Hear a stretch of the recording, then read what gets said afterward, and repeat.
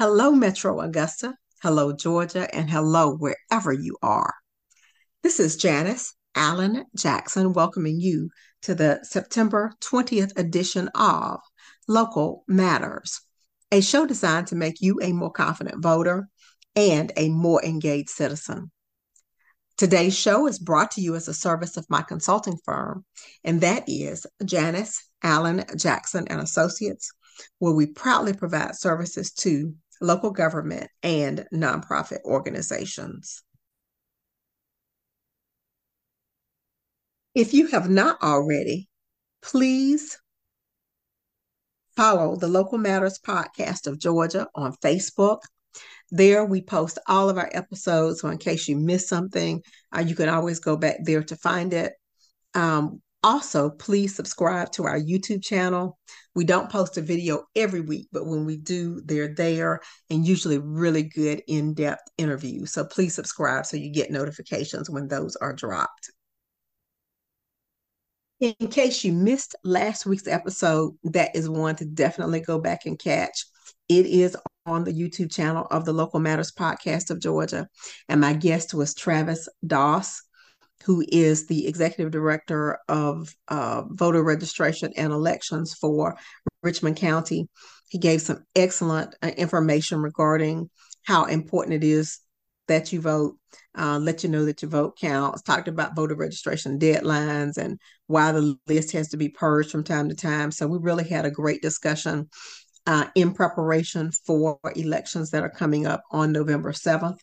There are not a lot of them, but he did review some of the things that will be on the ballot in our area. Also, I know last week I mentioned it, and I'm going to mention it again.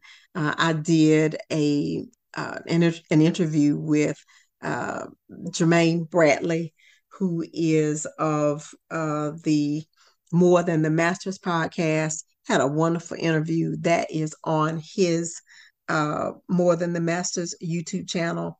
So if you did not get a chance to listen to that, please go and view it. It is an excellent interview. And you know how much I love to just talk about local government and respond to questions that the average person has about it. This was an opportunity for me to do that with Mr. Bradley.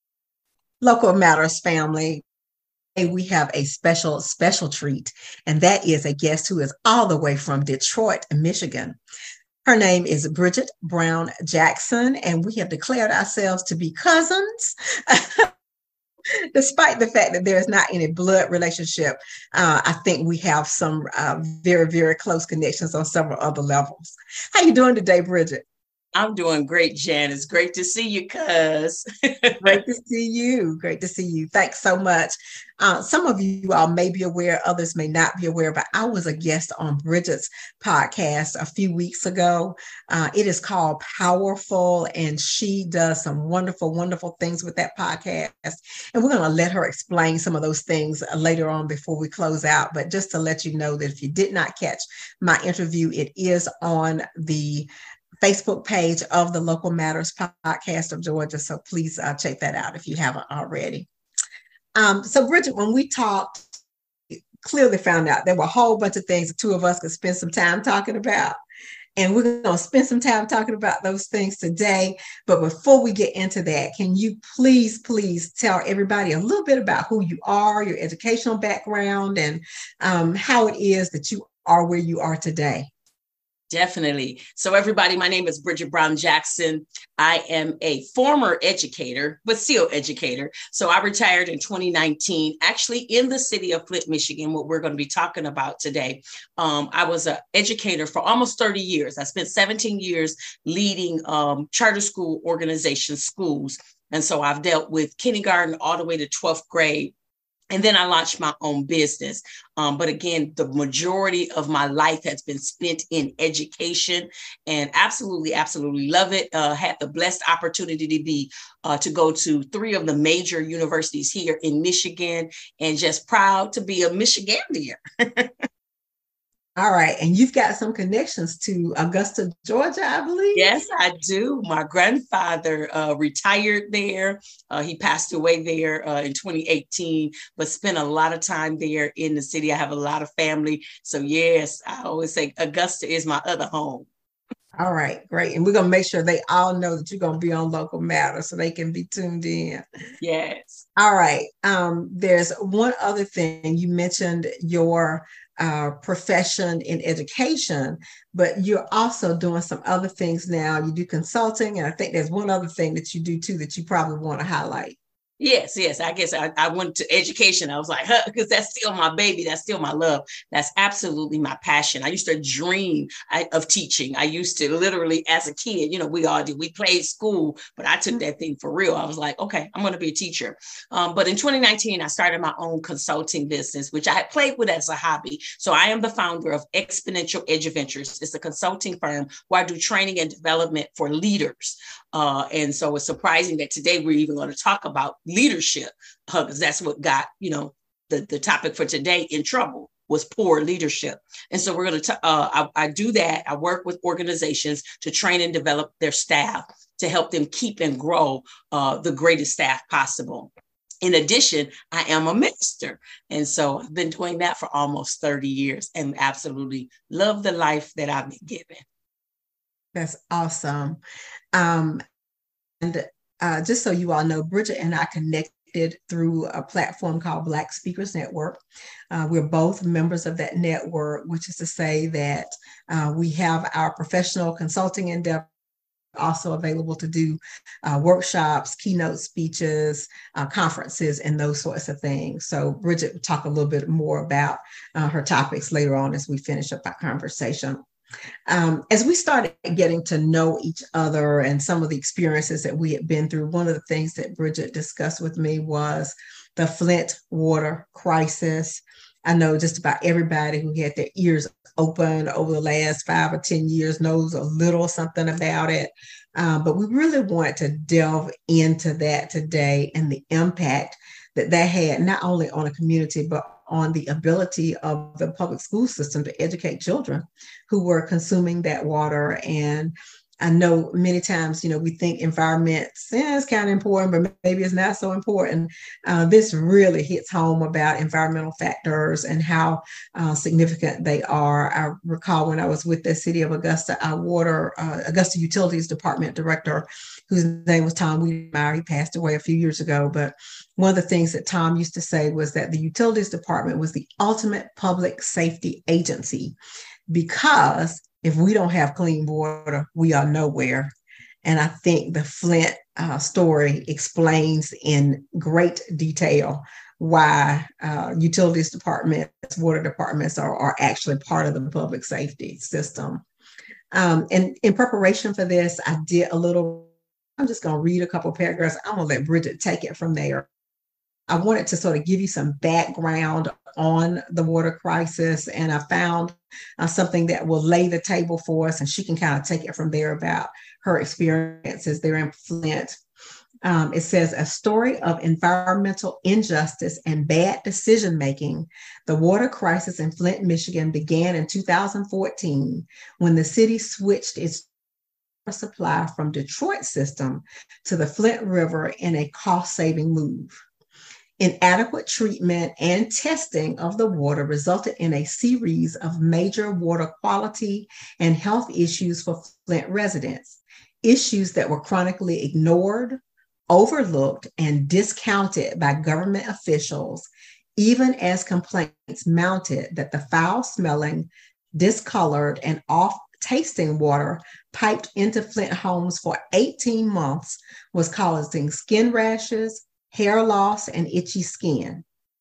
The Michigan Civil Rights Commission, a state-established body, concluded that the poor governmental response to the Flint crisis was a result of systemic racism. Later studies revealed that the contaminated water was also contributing to a doubling and in some cases tripling of the incidence of elevated blood lead levels in the city's children, imperiling the health of its youngest generation.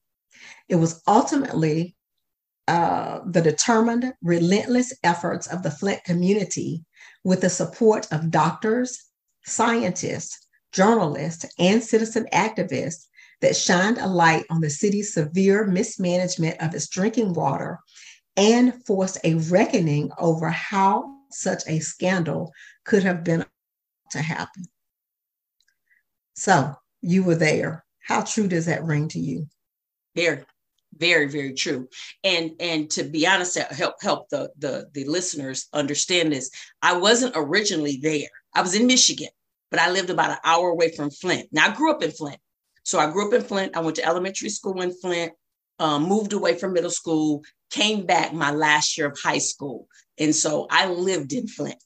I had moved away after I had taught for a couple of years in Flint, outside of Flint, actually in Beecher, which is right out neighboring Flint, and came back after being gone for 16 years.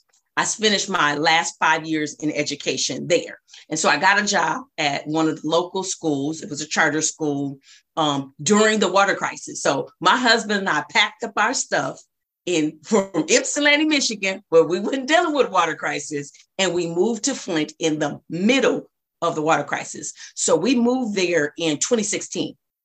Water crisis again came around about 2014. 2015 was when a lot of realization was coming out, was like, listen, this is more major than what they thought. So again, when we got there, it was just at the end of people really truly finding out all of the lies and the misunderstanding. Well, I ain't even gonna call it misunderstanding, point blank lies, and all of the different things that was going on. So we moved there in the middle. It again was my last school. At that time, I had about 25 years in education. I had told my boss that hired me, he asked me my first week of school, how did it go? And I said, beautiful school, very, very much about helping the children. It was an amazing transformational school. It was the ideal place for me to retire from, right? And he asked me the question, he said, how was it? I said, this was the worst school I've ever been at. And at this time, this was my 5th school that I led. This was my 7th school as being in a school. And he was caught off guard because he was like, did she really say that? Yes, I really said that. The behaviors were so out of control. And again, we were hearing the rumors and hearing all of this stuff about what had gone on in transport behind the scenes with the water situation. But I didn't make the connection. And one day I woke up, I shook my husband up. Actually, it was in the middle of the morning. And I was like, listen, it's the water. And he was like, okay. He went on back to sleep, didn't understand what I was talking about. And when I went to school the next day, I'm like, wait a minute.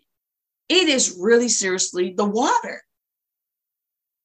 So we're trying to get to the point down to, okay, what can we do?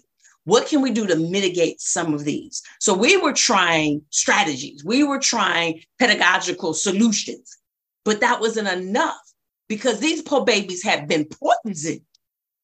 And that's not the word that people use a lot when they talk about it. And they'll say the water crisis. No, the water poisoning. It was a poisoning of a whole entire city, 100,000 people. And then of that, only 40,000 people have done claims. And it's just like, it made a major, major impact on a community. And you said it, that article was called Environmental Injustice, and what I call it is a human-made public health crisis, a human-made public health poisoning. And it really has affected our children for a while to come. While you were speaking, I looked up some statistics here. Flint is a community of approximately 100,000 people, 55% of whom are African American and 39% of whom are white. So you've got a majority African American population there. They made these changes with the water system. I guess it used to come from Detroit. Then they decided it was more cost effective for them to do it themselves. And they made a mess out of it. And then they didn't tell the people about it. Actually crazy. Because they hadn't used the Flint water source for over 40 years. They had been using the Detroit water, like we're talking about decades. We're not talking about, they changed their mind. Decades. Right. So they just weren't prepared for that at all. Absolutely not. Okay. It was a lot of stuff that has come out when they started doing the things. A lot of corruption, a lot of ignorance, a lot of, again, apathy. I don't care. And when we look at it, we can backtrack it to a whole lot of other injustices. So we know that GM was the heart of Flint. So Flint was built up around GM. Mm-hmm. In its original inception, when GM was big and everything, some of the people, the movers and shakers of Flint, was really trying to make Flint a mini Ann Arbor. So if anybody understands the structure of Michigan, Ann Arbor is where the big house is, and Ann Arbor is a full college town. And so that was kind of some of the stuff that they wanted to do with Flint, but GM wasn't having that. And some of the other people who, again, were, making some of those decisions decide, no, we're going to build it around GM. Well, GM came in and GM left, and the city was literally dilapidated. So our former mayor, John Engler, back at the turn of the millennium, he decided to put in a city manager because of the fact of the financial structures that was going on, the issues that they were having financially. And so that's where the city manager came in. So when our governor, who was the governor during the time of water crisis, Rick Snyder, when he came in, then he started putting in unelected city managers. And so it was a decision from the city manager. See, they vetoed because the city council did not want to go with this switch. So they just vetoed and went over it because they really didn't have any power and authority during this. And so it was just a lot of stuff that went on, even down to the fact, Janice, that in October of 2014, GM found out what the water was doing. It was corrupting their parts and stuff. So they stopped using it in October of 2014. In 2015, the city residents were told that the water was okay at the beginning of 2015. They said it was okay. And they continued to encourage the residents to use the water. They had a couple of boil water advisories. They told them, boil the water, but still use it. And it wasn't until at the University of Michigan, Flint campus, that they had some issues with their water. And then that was in the middle of 2015. And so that's when, okay, everything, let's stop. We can't use the water. They started using the filters. And then it started being a big thing. So I came into my school in December of 2015. So when I got to the school, the water fountains were covered up. They couldn't drink the water. We had to bring in bottled water and everything. And they had started that before I got there. So they had started that at the beginning of the school year. So I left in 2019. Those water fountains were still covered up. They were not able to use water fountains in their own schools. Now, we end up getting some machines. Someone donated these machines. They're amazing. I can't even remember the names of them, but they filtrated water from the atmosphere, and it poured out water. And so I think the tank held about 8 gallons, 5 gallons or something like that. And we would go through those, and it would keep replenishing it. And then we had bottled water that the children had to. So think about everything that we had to do. For their food, we had to do bottled water. We couldn't use the water to clean anything, which we had food delivered from outside. We had a secondary party that did our food. And that was because we didn't have a kitchen anyways in the school. So we outsourced. But even if we had functions, we had parent functions, we had anything, we literally had to bring water to do all of that stuff. We couldn't do water to do anything. We couldn't do water to clean off an apple. We had to use bottled water for years. Wow. That's just such an inconvenience because we're so used to just turning on that tap and getting clear, clean water. So now I'm curious, you were living in Flint at the time, is that right?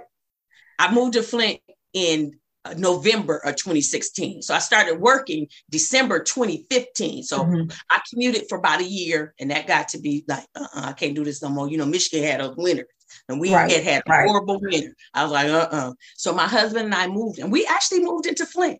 We could have moved into the suburbs. We moved and I was going to ask, what was your water supply like at your place?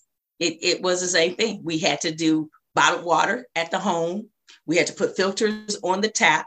And it was crazy because, again, I could have chosen to live anywhere. I did choose to go inside the city of Flint because it hurt my heart what our children and families were going through.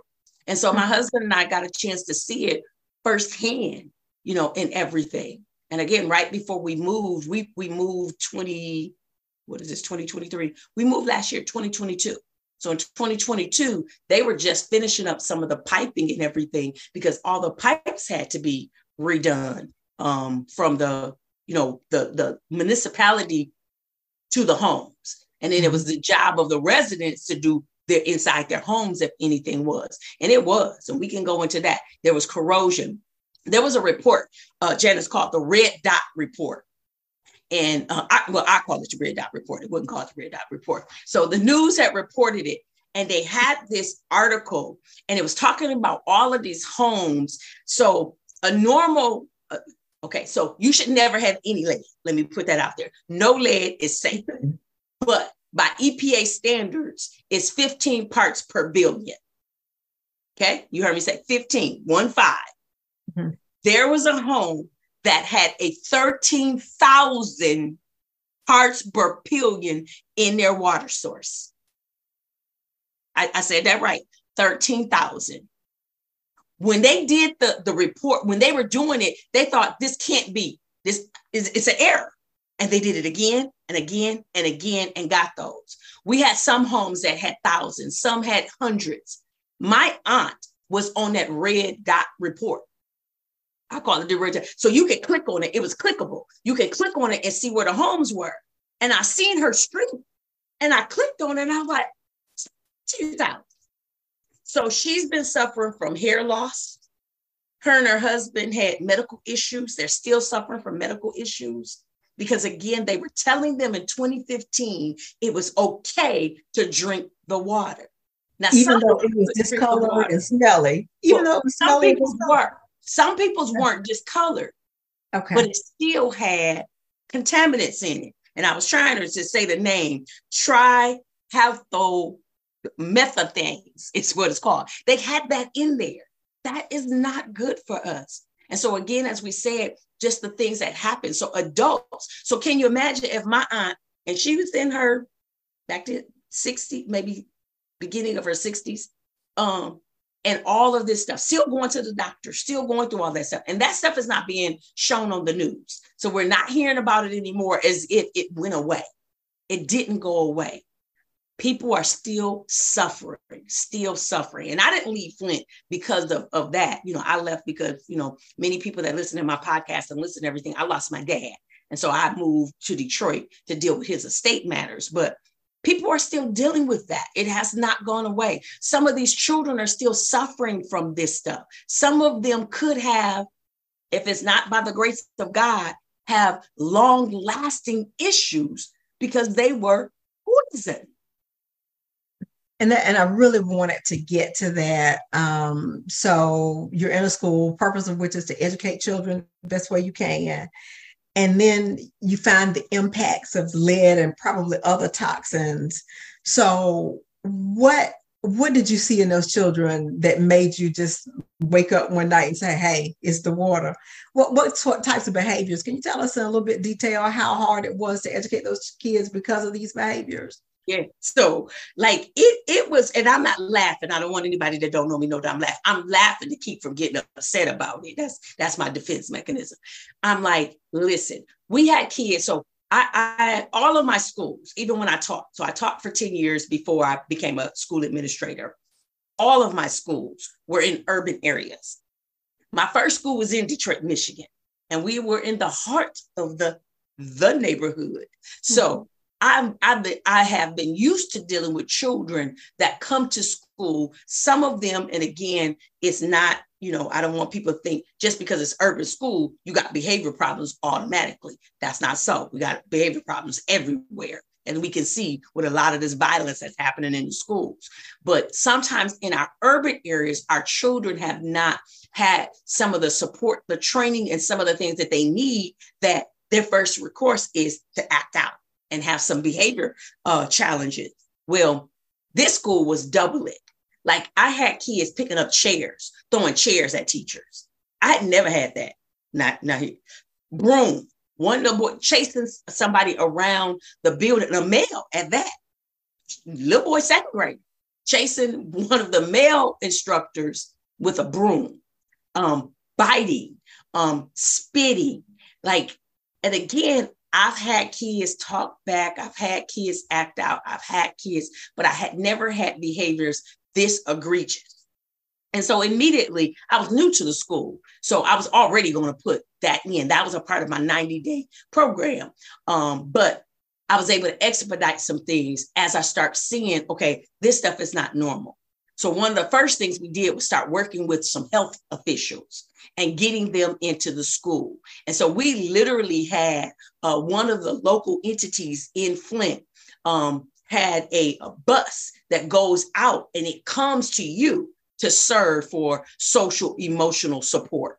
And so we got that started. We got that instituted that very next year. But before we could get that, we had the actual people coming in and doing sessions with the kids and doing some different things, teaching them conflict resolution, but also pushing the parents, go get your children seen, go get them. Some of them hadn't even taken their children to the doctor because they didn't see some of the effects right, or what the physical things that they see, the diarrhea, the constipation, those other lead poisoning things. So they didn't see some of that. So they weren't doing that. And I'm like, no, we need to take our children. We need to do some things. Another thing that we were able to do was mitigate it with nutrition.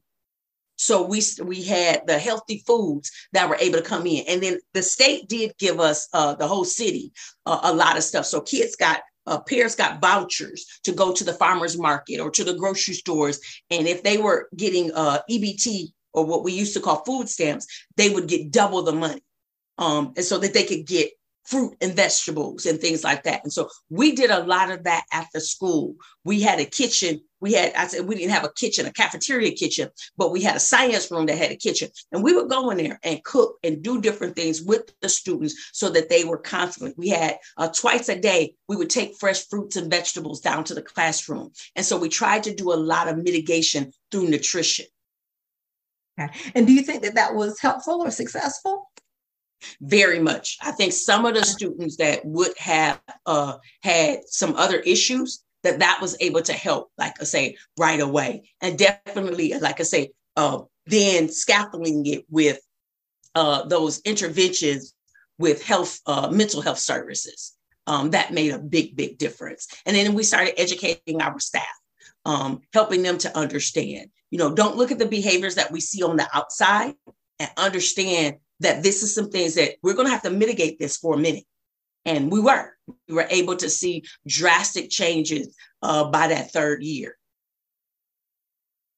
So 3 years though. So basically there was a long, intensive process involving mental health services, nutrition, more resources to your staff. You had to do a ton of things to try to overcome the effects of this poison, which was the water in Flint, in a way that would even get you to a point where you could start educating kids. Yes. Okay. So this teaches us about the connections between environment, local government actions, inactions. You mentioned corruption, so we're going to get back to that because I don't want to let that slide, and how that impacted public education in that community, because you can't separate any of the stuff. It's all related. Yes. Okay. Now let's talk some about corruption. That is a word I haven't addressed it an awful lot on Local Matters. At one point, I think at some point I'm going to get to the point where I do a series on public corruption, because I think it really is out of control. There are too many people running for office for the wrong reasons, and the public that when they go to the polls. But tell me how you think corruption was wrapped into this whole scenario that turned the world upside down for those 100,000 people who lived in Flint, Michigan. Well, there was a lot of people that knew up front. And my thing is, we know that there was some racism in there. There was some racial injustice, but there was a lot of people that knew up front. Tell me how you couldn't come out and expose some things. And so, this is my opinion. So my daddy used to teach me this, if you don't have some facts behind it, just your opinion. So this is my opinion with it, because I'm like, there were too many high officials that understood and knew to not. And when I use the word corruption, I'm not just talking about people are being corrupt because they're being corrupt because there's a financial or lucrative thing. I'm talking about ethical too as well. Because really one of the people who helped expose it was one of the local doctors at Hurley Medical Center, which is our biggest hospital there in Flint, Michigan. And she started seeing the lead levels in some of her pediatric children that was, she like, wait a minute, what's going on? And all of the stuff that even happened with her and some of the stuff that was said to her and some of the threats and, all of this stuff. And it's like, when do we end? Because we're talking about people's lives. We can replace widgets. So GM could replace their parts if their parts were corroded. We can get new roads. We can't get new human beings. There was an influx of Legionnaire's disease that started in 2014. And it's like, okay, tell me why the handwriting wasn't on the wall. Somebody was being quiet for somebody. It's just, it didn't make sense for lives that mattered. There was one young lady that I don't know her, but I read about her story and it hurt my heart. She was in her 20s.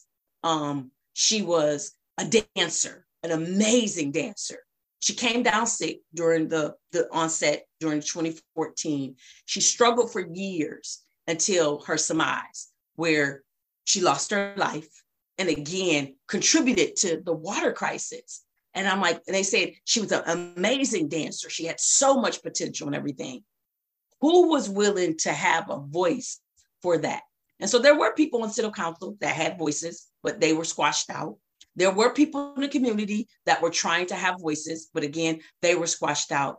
Our state government was just absolutely horrible. And this is a piece where I want to get to, is that even the judge at the state level threw out the cases of the governor and his staff. So they were charged, but then it was dismissed and then it was thrown out. That was in last year, 2022. Our Michigan Supreme Court invalidated their indictments. So tell me where in any corporation, in any organization, where the leaders do certain things and there's no recourse. I'm talking about real organizations. Right. No recourse whatsoever. And those were the decisions at your hand. People's lives were taken. Not just the money that was lost, people's lives, because that's irreplaceable. It really is. And I also want you to talk some about the long-term consequences on the young people that you discussed. Obviously, in the environment where you all were, you made some changes to diet that had some positive impact on those behaviors. But I would suspect that that's not going to last forever, that they're not going to have access to those additional nutritional supports and guidance. Well, it didn't. I want to say it ended even before. I want to say when I was there, I left 2018, 2019 school year. I don't think they had it. I don't think we were doing it anymore. We were personally doing it as a school, but we weren't getting funding for it. And for a child that has behavioral problems, I assume some of them may have had some learning issues as well. Yes. And even some had learning issues previous, and then they were exaggerating. I have one little girl. Okay, got this book on my desk. Excuse my book. It was thick. Her mom brought in, I promise you, it was about 2 inches thick of all her medical reports, her doctor visits. She had, her skin was just abrasive. It almost felt like a scouring pad where she just had broken out all over her entire body. Now, her mom actually ended up moving, so she wasn't there when I left, so she wasn't there that long. She was there that first year, and her mom was just trying to help build a case. She was a voice. She was a voice for the community, trying to just be an advocate for it. But it was just, it's absolutely ridiculous. And she didn't have any learning disabilities, but then she started having issues in school. And part of them too, even she didn't want to come to school because she had all of these abrasions on her body from breaking out from the water. And that was just taking showers. They had stopped drinking the water. That was just from showering in the water. You couldn't even bathe in the water. It was useless. The water was useless. Okay. Yes. And in terms of long-term effects, do you have any idea? Have you heard anything as you've left?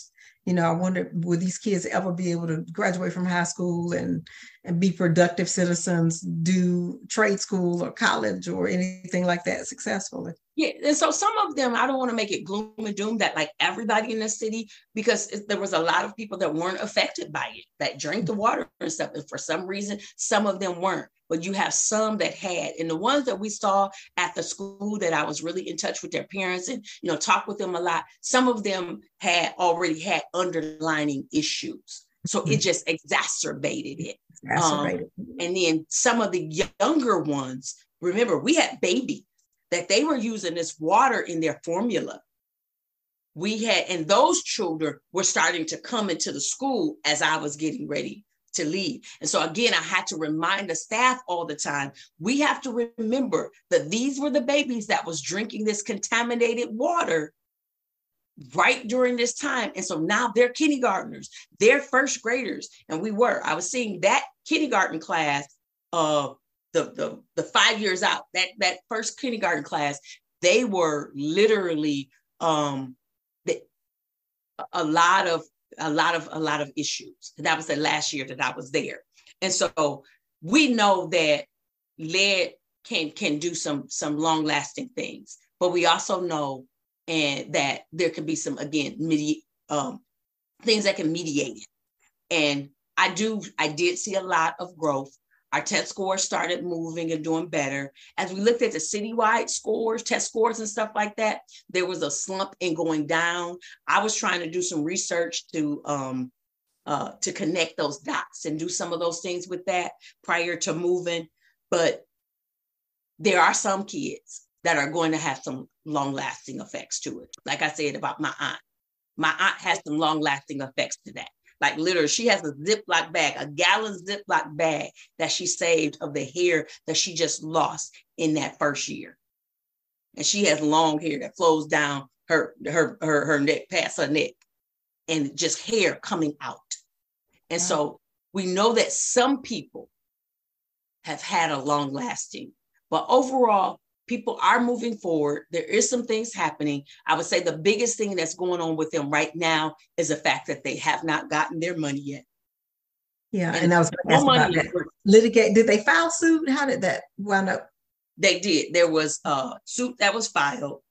There was a $626 million award, which again, the residents have not seen any of that money as of right now. And I tried to call a couple of people. I checked, I did some news report, tried to do some research. As of right now, not. But the lawyers are getting a portion of theirs. And so it's almost 50 million that the lawyers will be given right now. But you still have some people. And the reason why I'm making that, because I believe, again, all trades, they should, earn their keep and get their money. But at the same time of what was going on, I do believe it should be a fair deal, that the people who are suffering, because many of these lawyers were not local. Many of them, they came from outside. And so, don't be another injustice on top of the people who are already suffering, because many of them, that little bit of settlement they get is nothing compared to the health bills that they're dealing with. Because again, like I said, the one little girl that I shared, her report was two inches thick of just some of the medical stuff that her mom had, just the testing and all of the different things that she had to go through, because it was just ridiculous. That is so sad. And all, as you said, a combination of negligence, just not caring about folks.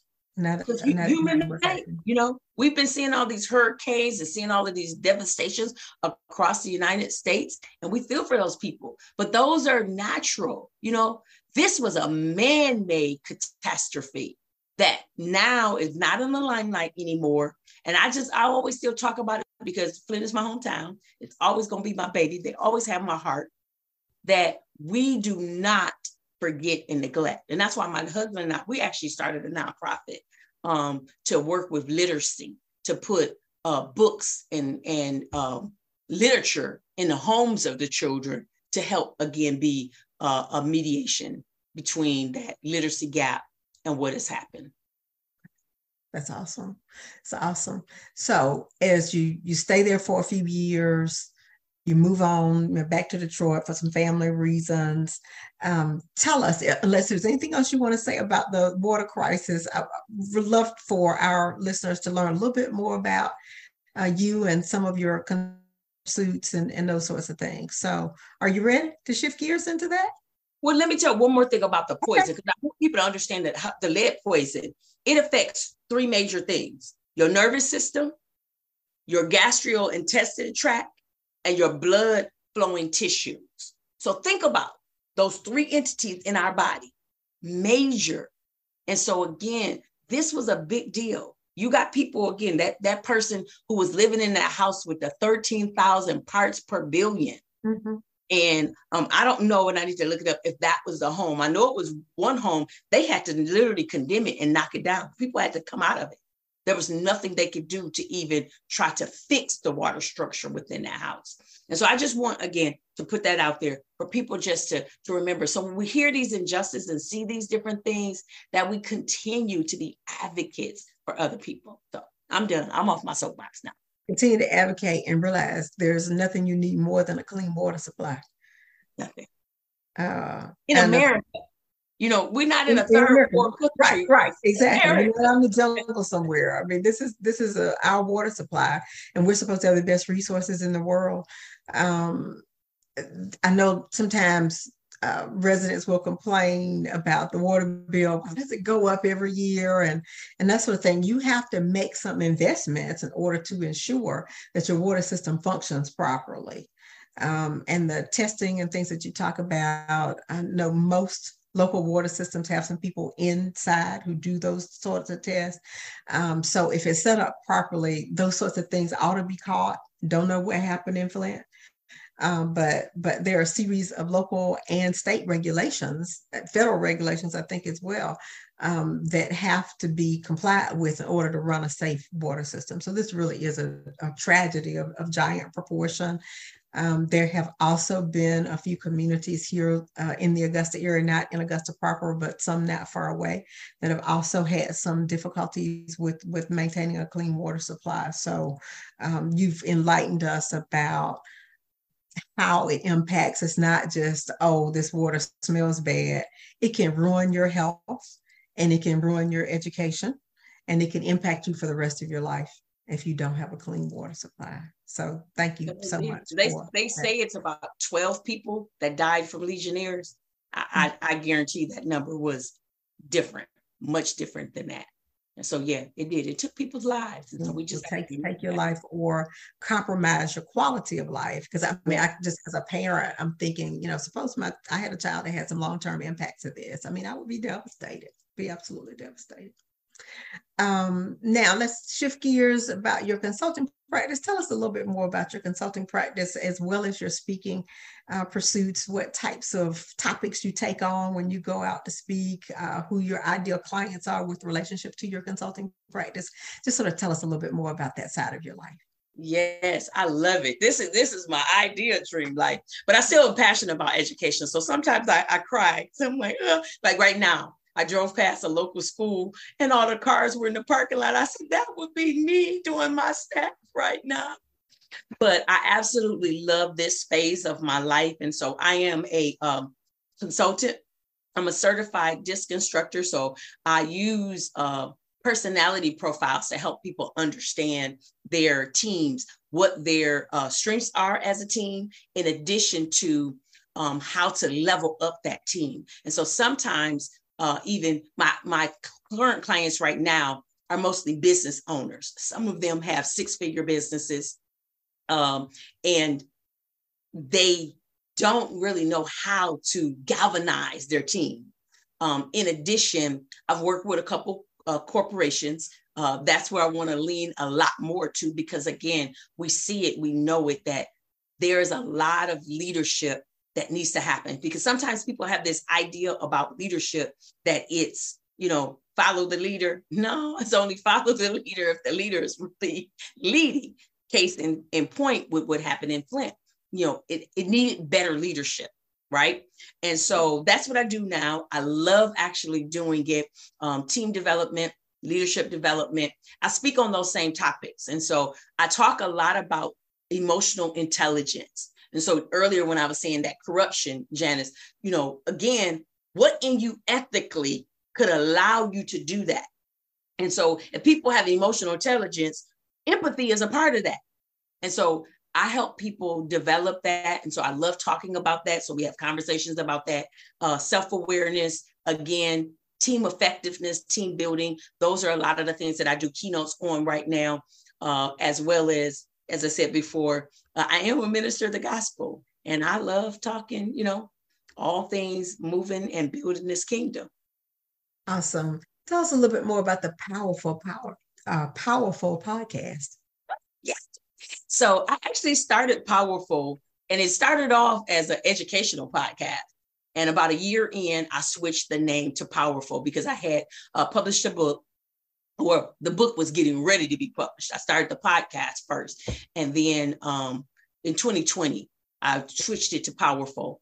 And 2021, I wrote my book, Powerful. And so what I do is I have people come on and we talk about powerful conversations, powerful testimonies, powerful stories that's going to motivate other people and let them know, I don't care what you're going through. At the end of the day, you still are powerful, and all of the uniqueness is within.